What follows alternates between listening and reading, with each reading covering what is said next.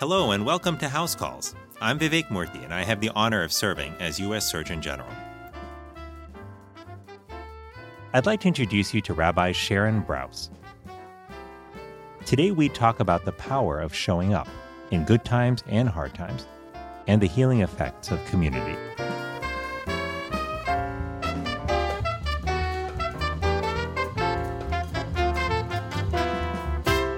How do we accompany our loved ones and even strangers through difficult times?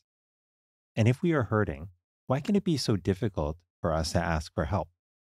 How can we trust that our hearts will be met with tenderness? I've been pondering these weighty questions, especially in these times, which can feel despairing and lonely. In Rabbi Sharon Brous, I have found a kindred spirit. I think about these questions of what it means to be human from the lens of a doctor. She thinks about them as a faith leader. Rabbi Brous is the founding rabbi of Ikar, a Jewish community in Los Angeles, created in 2004 to reinvigorate Jewish practice. She's also the author of The Amen Effect, Ancient Wisdom to Mend Our Broken Hearts and the World, in which she guides readers towards ways we can show up for each other in grief and sorrow and in joy and celebration. In this conversation, we talk about what it looks like to meet another's pain with compassion. Our culture sometimes looks at pain as a sign of imperfection. Vulnerability is a sign of weakness. As Sharon and I talk about our own experiences, we share how the opposite is in fact true. Vulnerability and pain can be extraordinary sources of strength and healing. The simple acts of going to the funeral, going to the birthday party, of being there for moments of joy and grieving, these matter. These simple acts are powerful. It's not always about fixing other people's problems. It's about showing up and making them feel that they're not alone in their pain. I hope this episode helps all of us recognize the intrinsic power we have to heal by meeting our loved ones and those we don't know by just showing up. Well, Sharon, I am so excited that we are talking today. I've been, in preparation for this, just reading through and listening to some of the interviews and sermons that you've shared, reading excerpts from your incredible book, The Amen Effect, which I'm excited for us to talk about today. And I just can't think of a better time, not only for your book, but for this conversation, because, as you've spoken about so eloquently, there is a lot that people feel is dark in the world right now. We're looking at major conflicts around the world, whether it's in Israel, Gaza, or the Ukraine, other parts of the world, even at home. Here in the United States, we're seeing many challenges that we're faced up against. Young people talk about the challenges of climate change, certainly across the world, which has been a profound challenge. And in the midst of all this darkness, though, you've been talking about the importance of finding and focusing on moments of light as well. So I wanted to actually start there, but just by asking you about your own life over the last week. Can you think of a moment of light that stuck with you that you might want to share with us? Oh, there have been so many. And I want to say last night, just before I fell asleep, I actually pulled out a pen and paper and started writing down moments that I was grateful for, tiny moments just from the last couple of days that I didn't want to forget. So, we had an incredible Shabbat service Friday night. With about 700 people packed into this high school gym that you know well because you've been in there with us, and it was the music and the spirit was transporting. And I had a moment. It's been 20 years since we built the community, but I had a moment as we were singing together. I just closed my eyes and I felt like I was connecting back to all the times that we had sang the same melodies for like years and years and years back. And literally holding my oldest, who's 20 years old, in my arms as I would sing and lead the services, to now, she's off out in the world living in New York City, and just watching the progression of time and noting the way that each individual human in that room has impacted my life and helped me understand the world differently, and that each person has had a similar impact on each other. And I felt this incredible moment I felt like I was time traveling and also witness to kind of the invisible threads that connect people that we can't see, but we know exist. Oh my God, what a beautiful experience. I had the chills as you were describing It's that. To incredible. feel community, but to feel community across time Yes. is Yes. particularly powerful. And it sounds like you had that experience. And you're right. When we were together in Los Angeles, when you were kind enough to invite me to join you for Yom Kippur in 2023, uh, it was such a powerful experience of being there in a shared sacred space with so many people, and just to feel their energy, to feel the power of your words during your sermon. And I just can't imagine how much it has meant to people there to have that space, especially during times like this. So, one, thank you for creating that for the community there and Thank for giving me a chance to be a part of it. Thank you. It was truly one of the great moments in the history of our community to have you there. And our community Mm. was so deeply touched by your words and by your spirit, just the beautiful spirit of generosity that you bring. You embody your message, Oh, in just the way that you speak. And it was very touching. People are still talking about and quoting you from that day. So thank you so much for being with us. well, that's so kind of you, Sharon. And speaking of actually spirit, which is a word I've been thinking about a lot lately, if you think about the spirit of society right now, of our country in particular, how would you describe the state of our spirit? Well, part of the reason that I started the community in Los Angeles that we built 20 years ago was because I felt that we were experiencing a spiritual crisis and that it was an existential crisis. It was a different Mm. spiritual crisis than the one that we're in now. Different but related. I mean, I felt many years ago, in 2004 when we started, that it was a crisis of apathy and indifference. That there was so much human suffering in this country and in the world, and that too many people had gotten too comfortable. And as soon as people were able to kind of detach from the acute pain, they would choose the path of detachment. And so the spiritual crisis that I identified at that time was that we had to, in many ways, afflict the comfortable, right? We had to wake people up to what was going on and the ways in which we're all connected to one another and therefore responsible for one another, both spiritually and morally. And now I think we have a different set of spiritual crises. I mean, something that you and I both care so deeply about, which I think is defined in many ways the last decade, as opposed to the first decade of our community, but really the last 10 years, the intersecting crises of loneliness, social alienation, isolation, and also political division and ideological extremism, which make it so that we literally dehumanize one another. We cannot see the humanity in Mm. each other. And so we've moved from kind of apathy toward aggressive adversity. And we see one another as opponents in a way that people pose an existential threat to our way of life. And so we dehumanize one another, and it's incredibly dangerous. And so now the message of my rabbinate, the pastoral message is we actually have to rehumanize ourselves and one another, because we are fundamentally, obviously, deeply connected to one another. And the only way that we survive this time is together. The only vision for a future, a just future, a healthy planetary future, a future of well-being and thriving, is if we're able to reclaim our own humanity and one another's. That's, I think, at the heart of the spiritual crisis that we're experiencing today. So, Sharon, I like how you describe that, particularly the spiritual crisis element, because it does feel like what we're dealing with is really deep.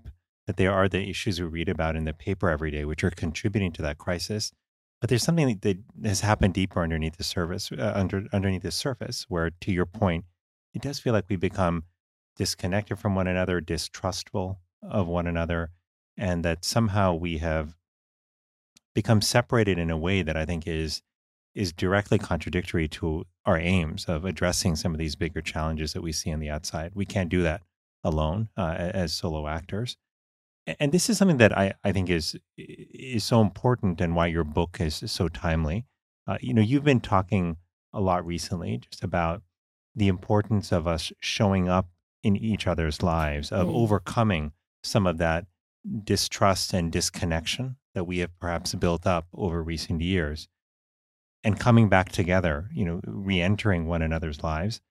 The power of showing up I find to be incredibly compelling, and the way you've Mm. talked about it has been really compelling. it feels like such a simple act. And so simple, in fact, that it often belies, I think, the incredible power that it holds. I wonder if you can talk a little bit about this, about what does it mean to show up in other people's lives, and why does it have so much power? Yeah, I will. The heart, the best paradigm of this is actually rooted in an ancient text, and which describes an ancient ritual that I has really been my North Star for the last many years, and especially the last few months. But it's a ritual of pilgrimage at the Temple Mount in Jerusalem. And the way that it was described is that hundreds of thousands of people used to ascend to Jerusalem, ascend the steps of the Temple Mount, this holiest site, and then turn to the right and circle around the perimeter of the courtyard of this space and then exit. Except it says for someone with a broken heart, that someone with a broken heart would go up to Jerusalem, up the steps, but they would turn to the left. And so you would have this encounter of the people who that day were a little bit okay and the people who that day were not okay. And they would pass each other in this circle, but instead of walking on, the ritual called them to actually look into each other's eyes. And the person who's coming from the side of the people who have a little bit of strength that day would look at the brokenhearted person and say, "What happened to you? How's your heart? Tell me your story." And the person who's not well would say, "My loved one died," or "I'm sick," or "Someone I love is sick," or "I just feel so alone in this world." And then the person who's walking from the right would offer a blessing. "May you find comfort in this place. May the one who dwells here comfort you." And the reason this ritual lives so deeply in my spirit is because I realized that it is completely counterinstinctual for all the parties that are involved. So the person who's not okay does not want to get out of bed and show up in this place and be seen by all of these people. And the person who's okay might be having a peak spiritual moment of their life and does not want to stop to see someone who's brokenhearted, who's kind of dragging, walking at a different pace, walking in a different direction, leave the flow of people to actually stop and say, "Hey, what's going on? I can see that you're not okay." And yet that is precisely the sacred work of this place. And so I've been thinking about how in moments of crisis, we tend to retreat from one another when we need exactly the opposite. What we need is to reinforce connection, but every instinct in our body tells us to pull away, both the person who's actually in acute suffering and the people who could and should be there to support them, but who feel terrified by the brokenhearted's pain. And there are lots of good reasons why people pull away in moments when they should show up. They don't think that they're wanted or needed there. They don't know the right words to say. They're afraid that the pain is contagious, that divorce is contagious, that the cancer that somebody is fighting is contagious. And so instead they pull away. And what the ritual is reminding us is, no, you stop and you look at one another and you engage each other and you actually ask the question and see one another's humanity. That is the greatest gift that we can give each other. And I realized something so powerful about this ritual, that when the people who are brokenhearted go up to the Temple Mount, this holy site, they're not going there to get blessed by the priests. It's the people who bless them. In other words, like, we all have the power to see one another, to show up for one another, and also to bless each other. But we don't think we do. And so we turn the healing power over to the doctors, and we turn the caregiving power over to the clergy and to the psychologists. But actually, we all have the power to simply show up for each other, to see each other in suffering and in joy, and to simply say, "I see you. I can see your humanity right now, and I can affirm you." And what we know is that when people are hurting the most, often that simple act of sacred presence, of sacred accompaniment, is precisely what the heart needs in order to begin to heal. Beautifully said. And what a powerful ritual that you're describing, one that goes back, obviously, thousands of years, but has incredible power and applicability to today.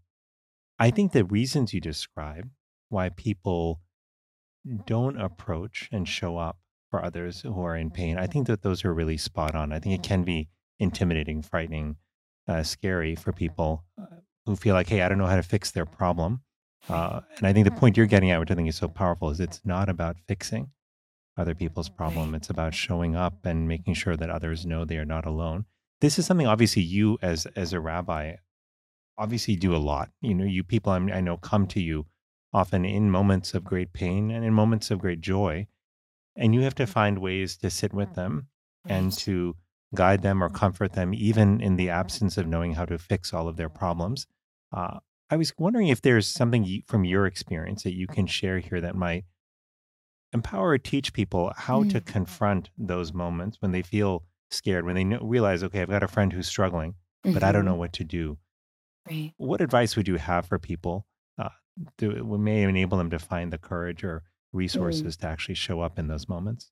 I'll tell you two stories. One, there was a tragic loss in our community. Of a young, beautiful young man in the community, 20 years old, died in a freak skiing accident.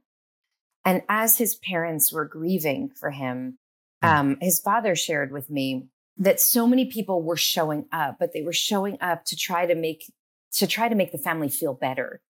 And he said, I don't want to feel better. I want to grieve because my son just died. And I want to just be, mm, I want to be allowed to be in the grief. And he said, I don't want you to fix me. I just want you to be with me. I just want you to bear witness.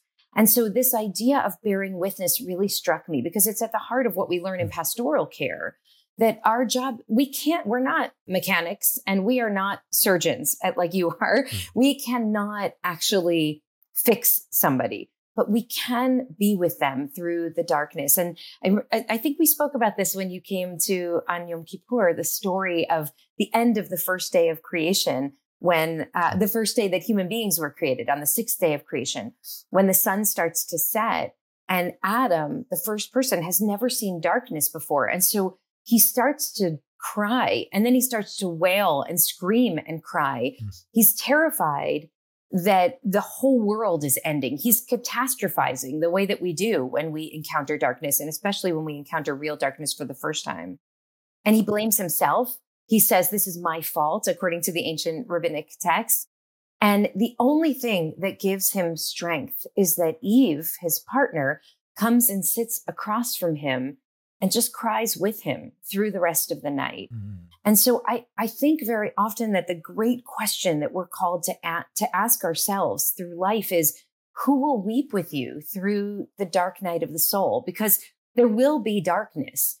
And Eve's job was not to convince him that it wasn't his fault, and not to convince him that there would be a new dawn, because she didn't know either that there would be. It was just to be with him and to cry with him. And I think that's very holy work. And so the first story is the family that lost their beautiful son.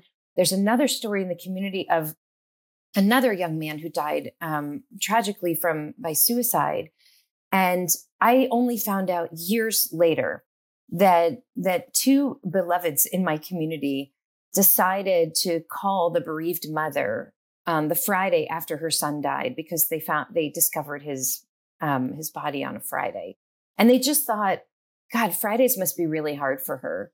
And so they called Mm. on Friday, and then they called the next Friday, and then they called the next Friday. And I only found out about it literally 3 years later, because neither of them told me about it. But they engaged in this act of showing up that was designed to, I don't even know if they meant this at the outset, but what it ended up doing was it created this container of love and relentless presence that essentially said to her, we're here, and we're going to just a small touch point, a simple phone call, sometimes 5 minutes, sometimes 20 minutes, every single Friday, because we know that Fridays are hard for you. And now she Mm. credits that with part of what helped her survive in the really grueling days after this loss. So that's the kind of presence that I'm talking about, not trying to fix someone, just simply saying, I am here and I will be here. And I know I can't make you better, but I'm witness to your grief, to your loss, and to your love. And I'll be back next week. That is so powerful. And it rings true for me deeply as well, as somebody who has been on both sides of that. I think, like all of us have, moments where I've been in pain and moments where I witnessed pain. And I remember that there were times where I was around people who were in pain where sometimes I wondered, oh gosh, do I really, not only can I not fix, can I really fix their problem, but also do I need to cheer them up? Do I need to Mhm. distract them from their problem? What if I don't know how to do that? What I hear you saying, which is so powerful, is we don't have to do any of those things. We don't have to solve, distract, cheer up. Our goal is to be present, because one of the think, extraordinary accelerants of pain is to go through pain alone. Right? Mm, And it's something I saw a lot as a doctor in the hospitals with people who were in pain, both literally and physically, that is, and emotionally, at a profound level. Yet some of them had people who were with them during those mm, times, and others were profoundly alone. And presence makes such a difference. it does. There's one story that you're reminding me of in my own life, which is, I've recently like developed this like frozen shoulder on the right. And I suspect you may know something about this, but I think you may have experienced this yourself, but it's quite a painful, it's like this sort of thing that can develop over time. And sometimes the pain just comes like when you're reaching for something that's close to you and you're like, I didn't think that was going to be painful, but all of a sudden you're yelping in pain. And so I happened to be reaching out to give something to my son and daughter when they were at the dining table, and all of a sudden my arm caught, and it was such excruciating pain, like lancing through my shoulder, that I literally had to get down on the ground, and I was like holding my shoulder. And at that moment, when I got down on the ground, I felt a hand on my shoulder and a head resting Oh, on my head. And I thought it was my wife, Alice, who had heard what was happening in the kitchen and had come out to see what was going on. And she had come out, but it turns out that that hand and that head were actually that of my 7-year-old son, who had gotten off his chair, oh, had quietly just come up to me and held me. mm, And I still like, almost have tears thinking about that in that moment, because what he called upon in that moment was a deeper human wisdom yes, that we're yes. all born with, that tells us that our presence can heal, that calls us to show up in each other's lives during moments of pain. And he did that instinctually. Yes. Like Yeah. he's not old enough where things have, messages have come to him, or other factors have layered on top of his instincts that tell him, no, don't do that. Like he's following his instincts. And I think about that often because I want to actually learn from him Yeah. and do that more readily in my own life, because I think, like you said, we all have the power to heal. I love that so much. And I had a similar experience with my son when he was about 10 years old. The family was biking together, and I lost my balance and fell off the bike and landed on my knee. And I had that terrible feeling when you feel like you're going to throw up and you can't get your Mm. bearings. And I just sort of stumbled to the grass on the side of the road I just needed to lie down on the grass and just get my bearings again. And my son just threw his bike down and came over and just cuddled inside my arms. Like he climbed inside my arms Oh, the way he did when I would help put him to bed. And I just couldn't believe it. Like that he didn't say a word. And I was mm, crying in pain, and he just climbed right inside. And I just was so moved by that. And I think there is something about our children innately understanding that human need. And then think about all of the layers of disconnection that we learn as we grow up that distance us from from that sacred instinct to just hold each other in the pain. And it's not because your son thought that his hand would heal you, or my son thought mm, his little body would heal me, but on some level they did. And um, it's kind of astonishing, and it's also devastating, because if we think that is instinctive, then how do we reclaim it? And I mean, what has removed us from that mhm. instinct, and how can we get back to that sort of sacred chord? There's a story in the Talmud that I think often about. One of the rabbis, Rabbi Yochanan, who these rabbis, by the way, I mean, when we study in seminary, they become like our best friends. And so we get to know their stories, like not just their wise quotes, but really their life stories. And Rabbi Yochanan, he suffered a lot of tragedy in his life. He lost his parents very early. And so he became this incredible support to bereaved children whose parents died young. And then he lost his children, all of them. And Oh my it's a God. story of incredible tragic loss. But it seems like that those exceptional losses made him an exceptional healer, because the Mm. stories that are told about him are that when somebody was unwell, Rabbi Yochanan would show up at their house and he would just touch them, hold their hand, and help lift them up. And we don't know if that means lift them up physically or lift their spirits up. And then, of course, one day, Rabbi Yochanan himself gets sick. And the lesson of the story is that he needs someone else to lift him up, because it says in the text, a prisoner cannot free himself from prison. So here you are, the Surgeon General, and, a doctor who cares for everyone, but you need your son to put his tiny hand on you to help you feel that you yourself can move through this pain. And then in the coda to the story, he's up again, back on his feet. And there's another person gets sick and he goes to their side. But this time in the story, he starts assuming that he knows what the patient needs. He says, I'm assuming that it's because of this, and this, and none of it's working. And all of his sacred healing power seems to have dissipated. And finally, the patient says to him, I'm broken because I understand how fragile we all are in this world, including you and including me. And when Rabbi Yochanan hears this, he just bursts into tears and he sits down on the bed with the patient and they cry together.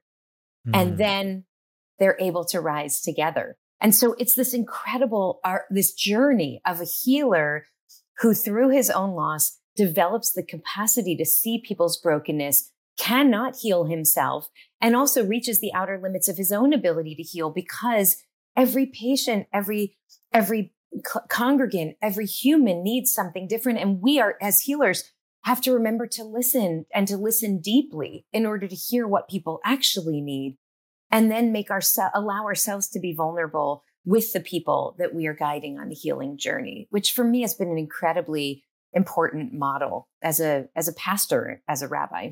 What a powerful story about that rabbi and what tragedy he endured. And I think sometimes we might assume that if we are in pain, that we can't help others. And this is actually a point I wanted to ask you about, because I do think that there are many people in our world right now who are feeling brokenhearted, and who are feeling like their spirits have cracked, and who are feeling like they're in deep pain. And that could be because of personal loss of a loved one. It could be because of how events in the world are unfolding and affecting them at a deeper level. It could be for a variety of reasons. But how do we show up for others when we ourselves are feeling like we are in pain? I think we can only really show up for others when we are able to tap into our own pain, right? I mean, I think that that's part of the failed model of this rabbi in the final story, that he's going to come in as if he's a healer and who has all the answers, but he actually had to tap into his own heartache. So, I mean, a few stories, like one there was a really terrible loss in our community. A family was driving on a family trip and they were hit by a drunk driver, and the 2 children died. And the parents, who are beloved friends and members of our community, survived this wreck, but lost their children. And it was, obviously just horrific, unthinkable loss. And about 6 months after that loss, there was another tragic loss in the community. And after speaking with the family of the second loss, I knew I had to get to the family that had experienced this first loss, because I couldn't have them find out about it from a, word of mouth or community email. And I called them, and they were only a few months from the loss of their own children. And when I told them the news that another young person in the community had died and this horrific tragedy had unfolded, they took a moment, and then they said, really, this was their instant response. Please tell the parents that when they're ready, if they want to talk, we're right here and maybe we can help them.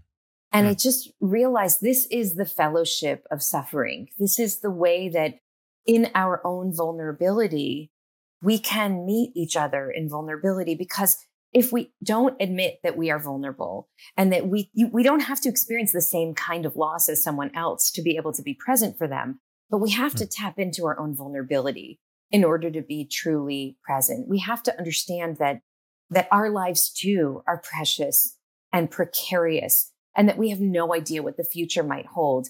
That's how we can be really spiritually present for one another. And I have seen that 1,000 times in the work. I've seen people who literally get up from Shiva, from the house of mourning, and go into someone else's house of mourning because they have a little bit more strength that they can offer right now.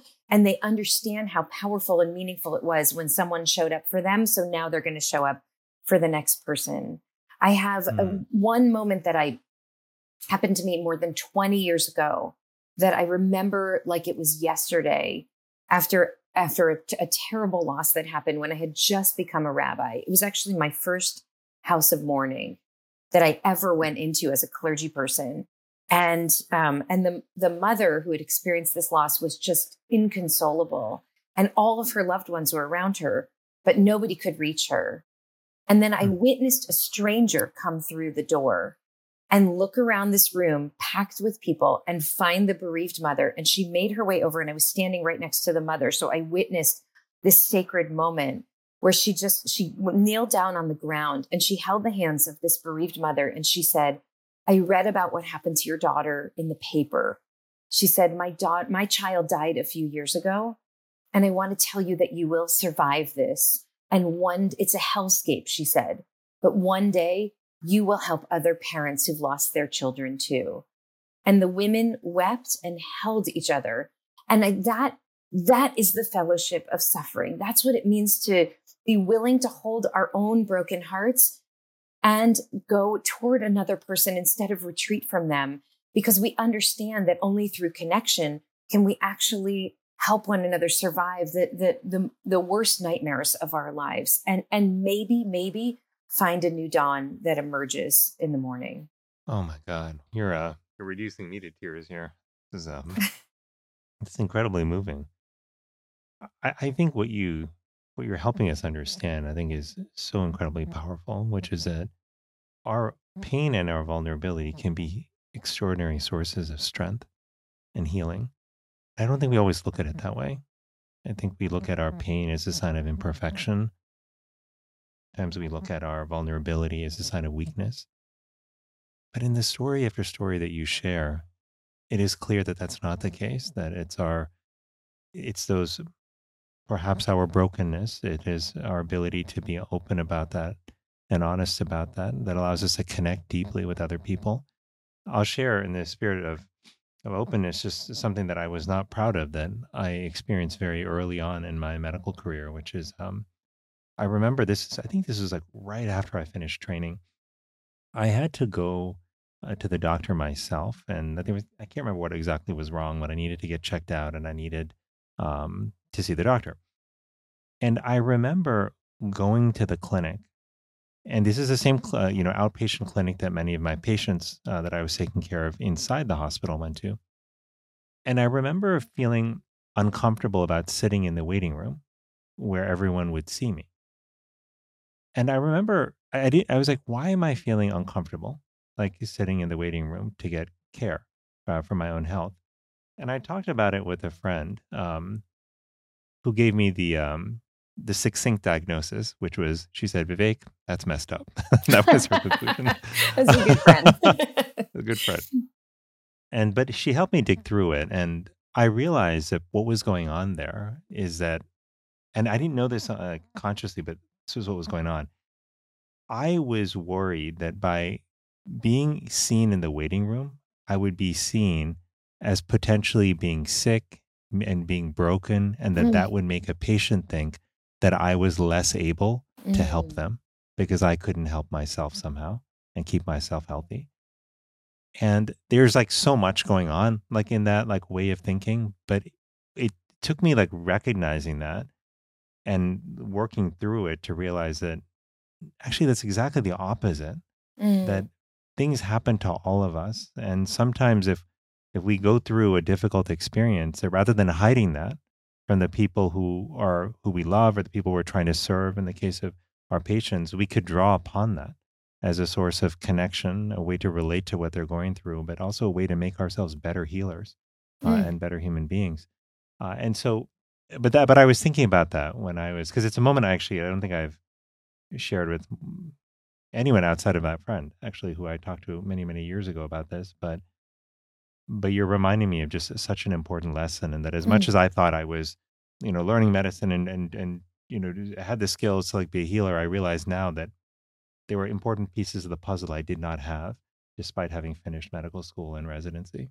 So, That's an incredible lesson. I, a few weeks before you came to Ikar for Yom Kippur this past year, my father died, and I had a similar experience to what you're describing. Actually, there's so many mm, parallels between the way that we see and experience the world. So I really cherish this opportunity to connect with you. But my father died, and I learned so many lessons around being a mourner, being a person who needs to be taken care of instead of being the caregiver. But mm, one of them was that in the house of mourning, the responsibility is on the community to hold the mourner. The mourner stays in Jewish tradition, stays in the house for a full week, doesn't go to work, doesn't really leave the house. And the community comes and feeds you and takes care of you and sits with you in the silence, hears stories, looks at pictures, etc. And we had a lot of people come for Shiva, the house of mm. mourning.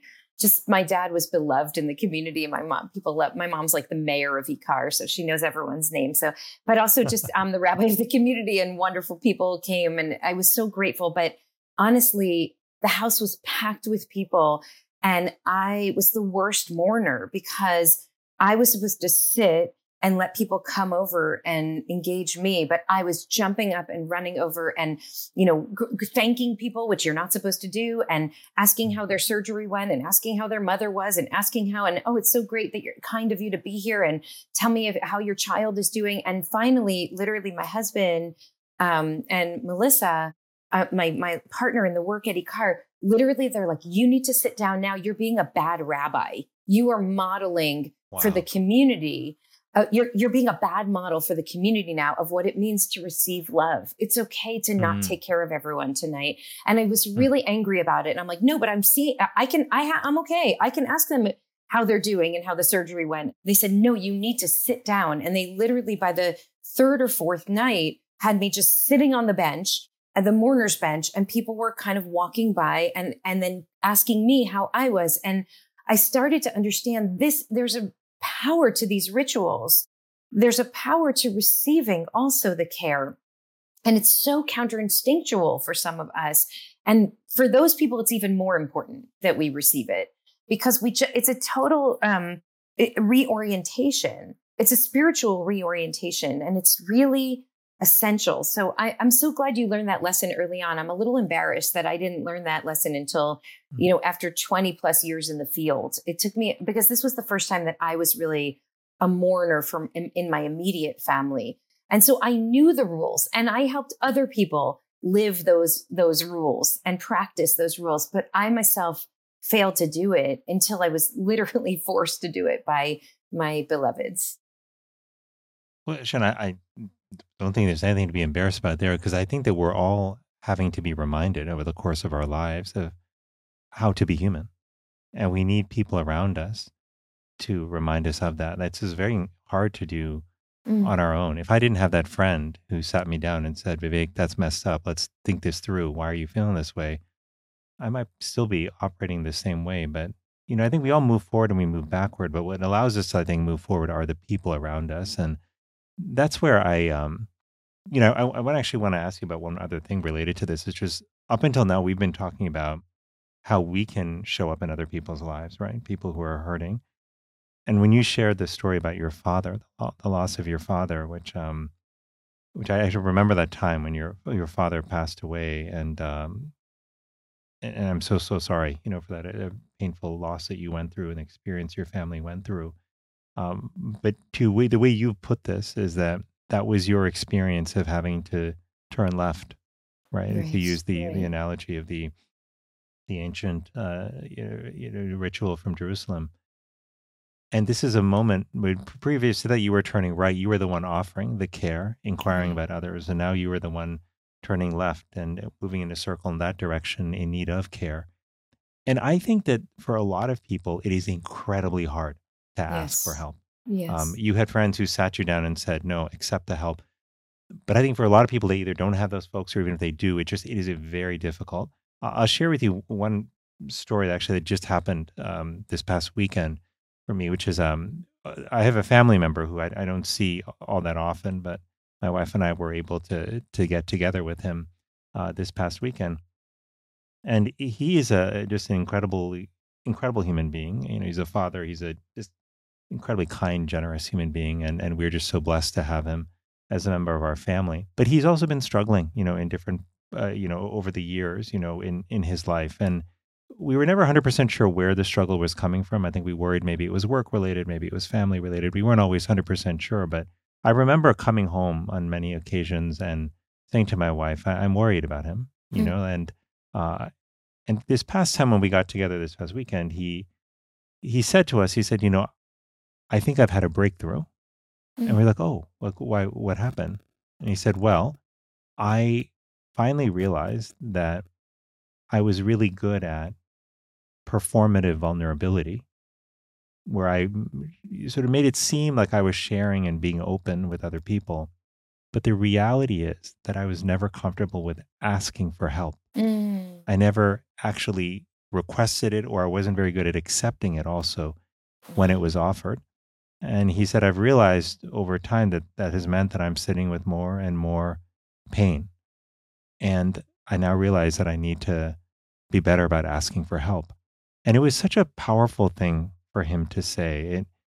I think whenever people have those moments of openness and honest sharing, I think it is such a service to the people around them. Because, like, for me, that pushed me to also think about, wow, am I living my life, with the kind of honesty that he's living his life with in this moment? But it also helped me realize that, there's an opening here for me to be better at showing up for him. Like my wife and I love him. I don't know that we've ever said that to him. I think we should say that to him, more often. But I realized that I could do better in showing up for him. But his breakthrough reminded me of how many people are out there who are struggling with this difficult question of, how do I accept help? How do I open myself up to support in a world that constantly seems to tell us that being independent, not needing other people is a source of strength? So I'm curious if you have, like, both from your own experience when your father passed and from experiences counseling others, would you suggest that people get more comfortable asking for that help? yeah, that's an incredible breakthrough that he had and could be a life-saving breakthrough. I mean, the Mm, realization that real vulnerability can be that our broken hearts can be entrusted in a community of care, even if that mm, community is just you and your wife, right? That it's so hard to trust that you'll really be held. And so the idea of performative vulnerability is so powerful. I'll tell you, we enacted this on Friday night, this past Friday night. I told you it was this incredible Shabbat experience because there were so many people there and there was such a beautiful spirit and the music was incredible. And I spoke about the ritual. I was speaking about the book and kind of celebrating the entry of this book into the world. And then I invited the community to do the ritual. And I've never done this before because mm, really I'm using the ritual as a metaphor that, mhm, can we see each other when we're okay and when we're not okay? Can we be honest about that? Can we meet vulnerability with vulnerability? Can we meet sorrow with sorrow?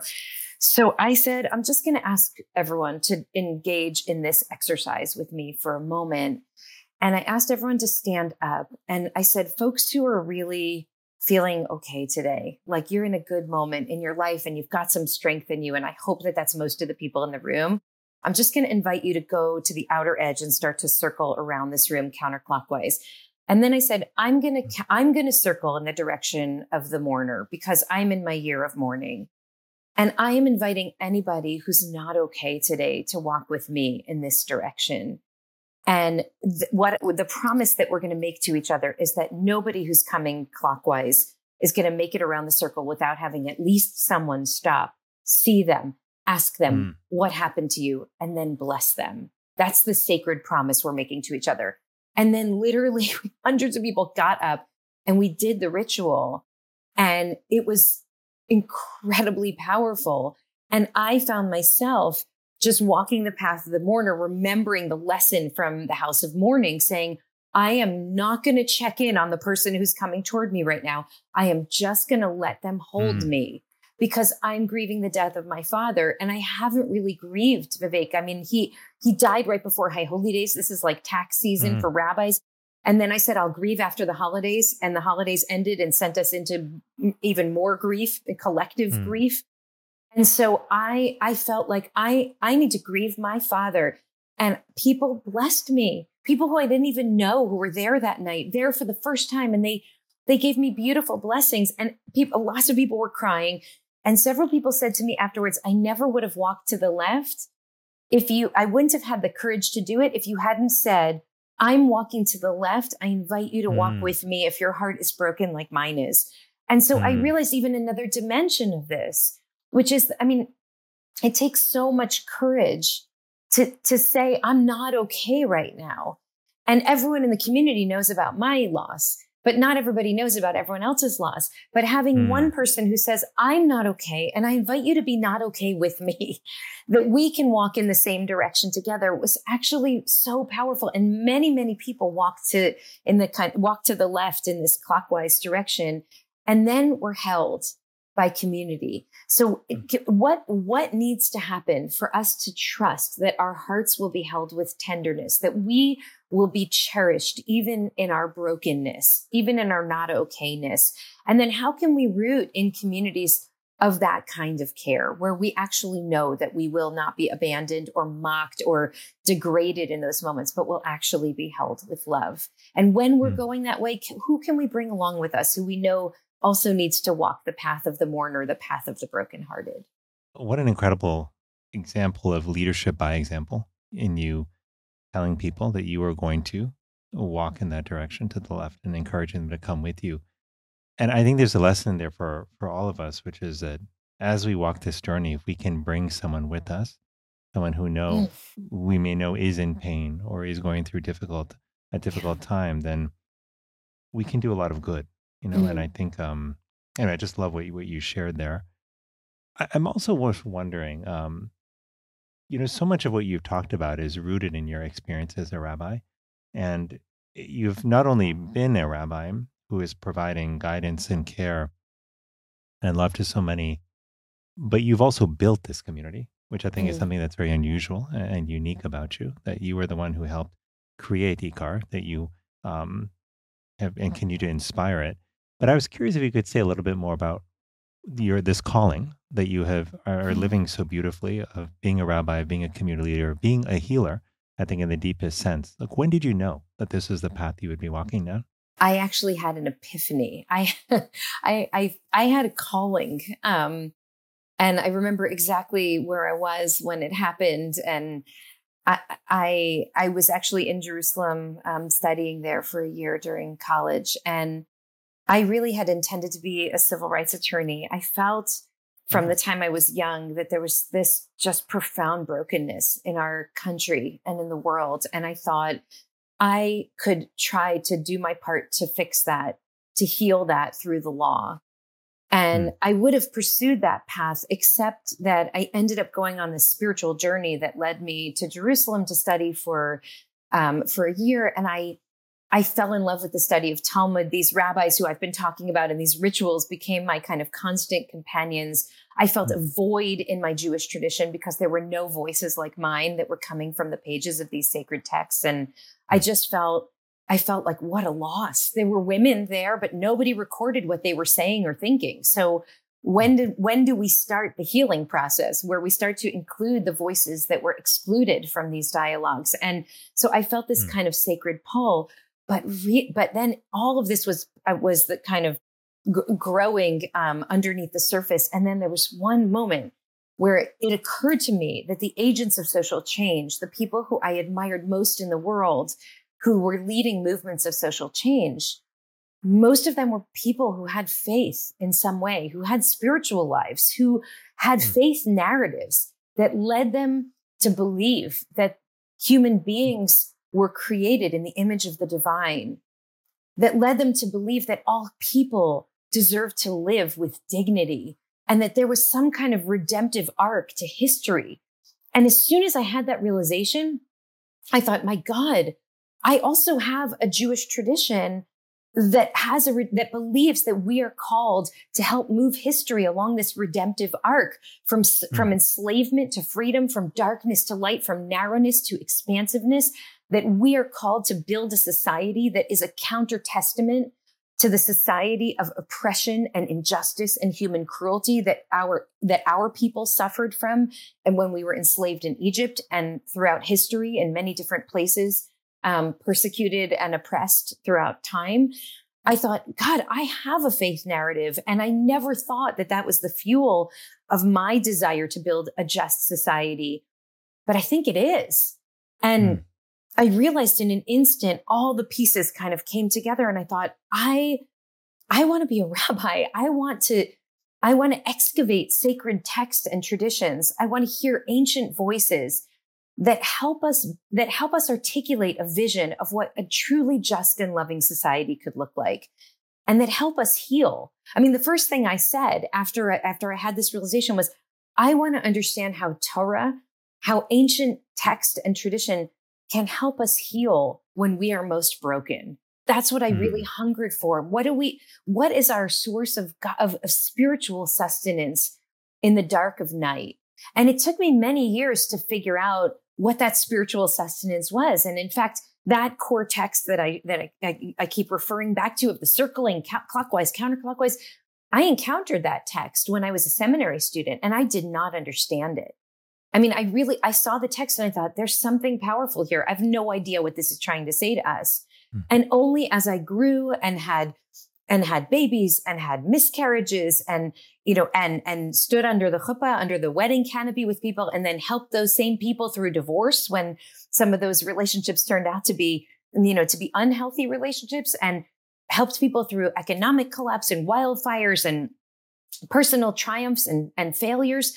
Only then did I say, oh, I can see now how the ancient wisdom that's actually calling us into a different kind of connectivity, that's calling us to be present and to rehumanize each other. So for me, it really was an epiphanous moment. I mean, I thought, all the pieces of my life are coming together now to call to me to say, this sacred tradition needs to be translated into a language of our time. And it's a language of love. It's a language of healing, and it's a language of justice. And I believe it's a language that our time desperately needs. And so when we set out to build the community in 2004, my core question was, how can we excavate our sacred tradition to live lives of meaning and purpose? And then a few years passed, and I added a second question, which was, what does our sacred tradition and our history demand of us in a time of moral crisis? Meaning, once the world is on fire, it's not just about me living a meaningful life, but actually about us collectively building a response to this world of brokenness that will help us bring more love into the world and hopefully find paths toward justice and toward healing, not only for us as individuals, but for all of us as a collective. Every time I've seen you speak, whether it's virtually or in person, there's such a force that emanates from you, a force of goodness, a spirit of hope, a sense of possibility. Do you ever have moments when you despair, when you feel down? And I'm wondering what you do during those moments. Thank God for Shabbat, for the Sabbath, because as deep as I might go into the darkness during the week, I know that on Shabbat, I have to stand before the community, and I have to reveal both how afraid I am and how brokenhearted and anguished I am. And also, I have to reveal a tiny glimpse of hope, at least. And so if it were not for the demand of that, of clergy to be in that role of people who give hope in the darkest times, I worry that I myself would continue to spiral into deeper and deeper anguish. And I do, like you, I feel the world very deeply. And I really believe that every human being is created in God's own image. And so I feel the death of any person as a like significant blow to my heart. I mean, I feel in profound anguish from the loss of human life. And and so with that reality comes the imperative to also find the path toward hope and the path toward a different kind of future, because otherwise I would just be dwelling in the deepest darkness. And, I was speaking a couple weeks ago. We encounter the beginning of the book of Exodus in Jews all around the world are reading. We read the same Torah portion each week. And I was speaking about the plague of darkness a couple of weeks ago, because we actually also experienced another suicide in the community. And what the rabbi said made the ninth plague, the plague of darkness, so terrible that it was the penultimate plague. I mean, second only to the death of children, right? The plagues were presumably worsened. Each one was worse than the one before it, but darkness doesn't seem like so bad, except for the fact that the rabbis say that the plague of darkness meant that the world was impenetrably dark, so dark that no person could see another person, even if that person was just a few feet away, could not touch each other, and therefore could not help one another.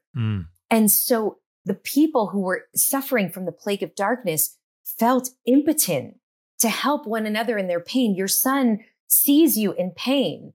And it's terrifying to see a parent in that moment of vulnerability when you're weakened to the point that you're on the floor, but he could do something to help you. He could bring his love to you, and it helped heal you.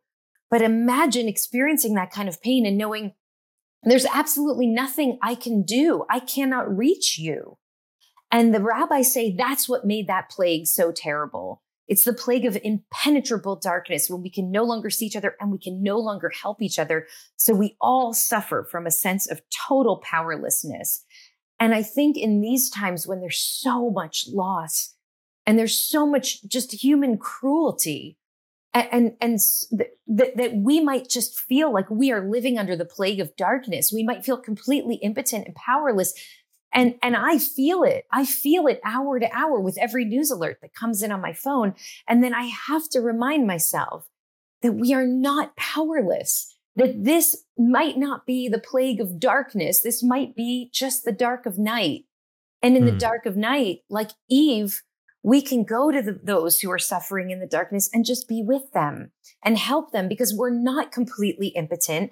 And even in the dark of night, there's stars and there's moon, and there is a little bit of light that can penetrate the darkness, and the dawn does emerge. And so I think we make a mistake of in the most acute moments of trauma and grief and fear, which I have experienced, especially in the last 4 months, and many of us have. We make the mistake of thinking that we're suffering through the plague of darkness, when it's possible that what we're suffering through is the plague of night, which is penetrable. And we can respond to that through, as you said early on in this conversation, really simple acts of love and care for each other, through actually showing up like Eve did for Adam in that night, through going to our neighbor who's just suffered a loss and bringing a lasagna, through seeing the people who are walking to the left and just saying, tell me about your heart. How are you holding your grief today? I'm just checking in, just want to see how the kids are doing. These very deceptively simple acts can actually help us differentiate between the plague of darkness, which is the plague of true impotence in the face of so much human suffering, and just the dark of night, which is a hard time, a painful time, a time of anguish and grief, but not one that's impenetrable, where we can't actually reach each other. And that's how I keep pulling myself out hour after hour, week after week, because Shabbat for me as a rabbi calls me to find the light and the blessing, even in the dark of night. And I always find the blessings there. There are always blessings there. Even in the hardest times, there's always something extraordinary that happens. It's usually love. It's usually some kind of human connection, someone whose presence lifts my spirit, even in the face of so much loss or anguish. There's always something there. And usually it's something that we can actually give each other. I've noticed that sometimes I think people feel like that it may feel indulgent to think about moments of happiness or joy when there's so much pain in the world around us. But actually don't think it's indulgent. I think it's absolutely necessary for us to help ourselves not only heal and to fuel our own spirit, but to remind us that Yeah. there is still goodness in the world. To your point, that Yes. distinction, which I love, between the plague of darkness on the one hand and the night, which still has light on the other hand, like it's not always easy to tell, which Right. one you're in. But I think it is those moments where we remember those points of light, people we love, the moments of love that we have been blessed with in our Mm. life, the things that inspire us, encourage us, bring us joy. I think these are what help us distinguish that plague of darkness from a temporary night from which a new day can be born. And you mentioned so many of these simple things that people can do, which I love. And you've spoken about this eloquently before, the power of just simply going and meeting your neighbors, of Mm. going to the funeral and going to the wedding, going to the moments of joy and mourning, of looking for small ways to serve other people, of being honest and telling the truth about what you're going through, about not feeling like you've got to put it all behind a wall and just Right. Right. bear with it. To me, this is about fundamentally being real. That's what vulnerability is about. And that's the word I that comes to mind. And I think a lot of people are walking around with masks on, really, really good at pretending things are okay. Right. And if we could all just be a little bit more real with each other, I Mm. think we would find strength in that. It would be, I think, less exhausting, because it's exhausting to try to like be someone you're not, or be in a state that you're Mm. not, which Right. I think people often find themselves in. So, I know our time is coming to a close. I want to squeeze in maybe a couple of last questions. I could talk to you certainly all day, but I'm thinking about a lot of this work through the lens of my own kids, Mm. thinking about what kind of world they're going to grow up in. And in our quest to create the kind of world you're describing, one where we do show up for one another, where we do respect every living being as having value and worth, and where our kids see that in themselves. As we wanted a journey toward that world, I find myself also asking the question, how did we get here? Was there a time when we were actually better at showing up for one another, Mm. at respecting and caring for one another? And what happened between then and now that led us to where we are? Mm. Well, I tend to think that some of those fantasies of a better past are um, just fantasies. But I do think that we have to be honest about the role that technology plays in Mm. disconnecting us from one another. These devices that were ostensibly created to help people connect with one another, and the ways that they so often contribute to just a kind of dissociation of people from their own families, from their own. I mean, you see people on dates where both people sitting across the table are on their phones instead of talking to each other. And it's Mhm. so interesting because, as you well know, I mean, we need connection. We are fundamentally relational beings. That is a biological, psychological, spiritual truth.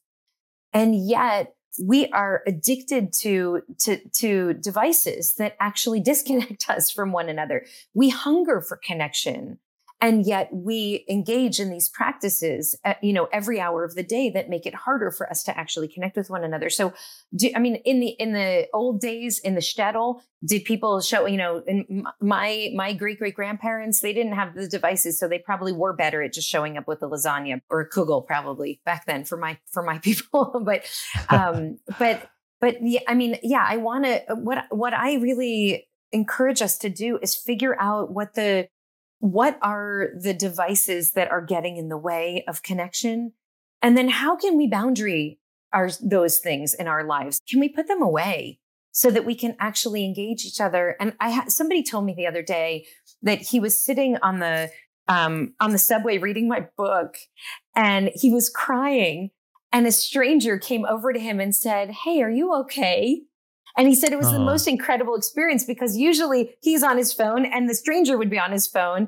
But instead, he was on a book instead of a phone, and actually was enacting in that moment. The stranger was enacting the lesson from the book, which I think is such a precious moment.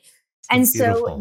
Hmm. so what do we do? Like, maybe we can try to create a little bit of distance for us from the things that make it harder for us to connect with one another, so that we can look at each other and notice the person on the subway who's crying, and imagine just having a human encounter with another person. I can I tell you a story. I know our time is Yeah. short. No, no, no, of course. I had to run to the supermarket to pick something up a few weeks ago, and I was late to a meeting, and I didn't have a lot of time. But I ran into the supermarket, grabbed what I needed, and then there's the self checkout. Now the kind of the robot checkout, and then there's the human. There are the human people who check us out. And I was late, and so I thought I'm just going to the self checkout, and then I had this moment where I thought, oh, my grandparents would be so disappointed in me right now if I went to the self checkout.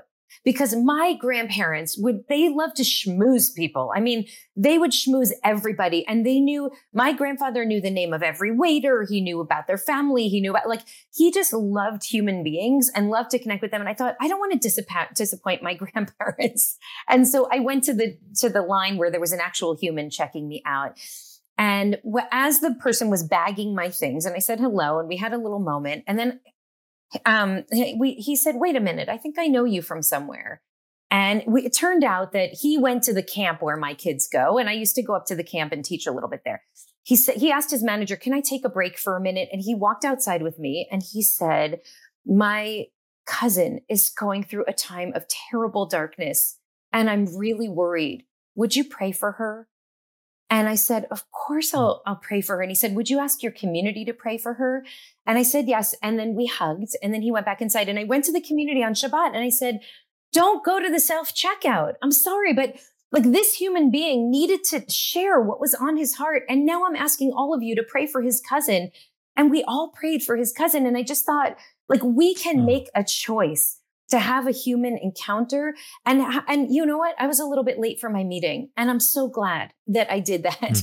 I'm so glad. And I really pray that his cousin's okay. And now she's in my prayers and she's in the community's prayers and he felt held for just a moment. So we can make a choice to move away from the things that make our lives faster and easier and instead slow down a little bit and actually see one another, take the slow walk around the block and encounter our neighbors and say hello.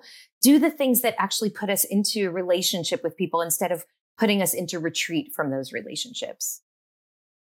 Oh, that is what a powerful thing you did. And what a simple life lesson, I think, for all of us, which is to choose a path of human interaction. Yes. To take that extra moment and check in on someone and say hello. And we just never know what people are going through, right? Just never know. It's so hard to tell from the outside, but when we show up in the way that you did so beautifully, sometimes we can make a really big difference in people's lives. So I'm so grateful for you sharing that. I'm wondering if there's maybe a blessing or a hope for the world, Sharon, that you might leave our audience with today. Well, you mentioned joy.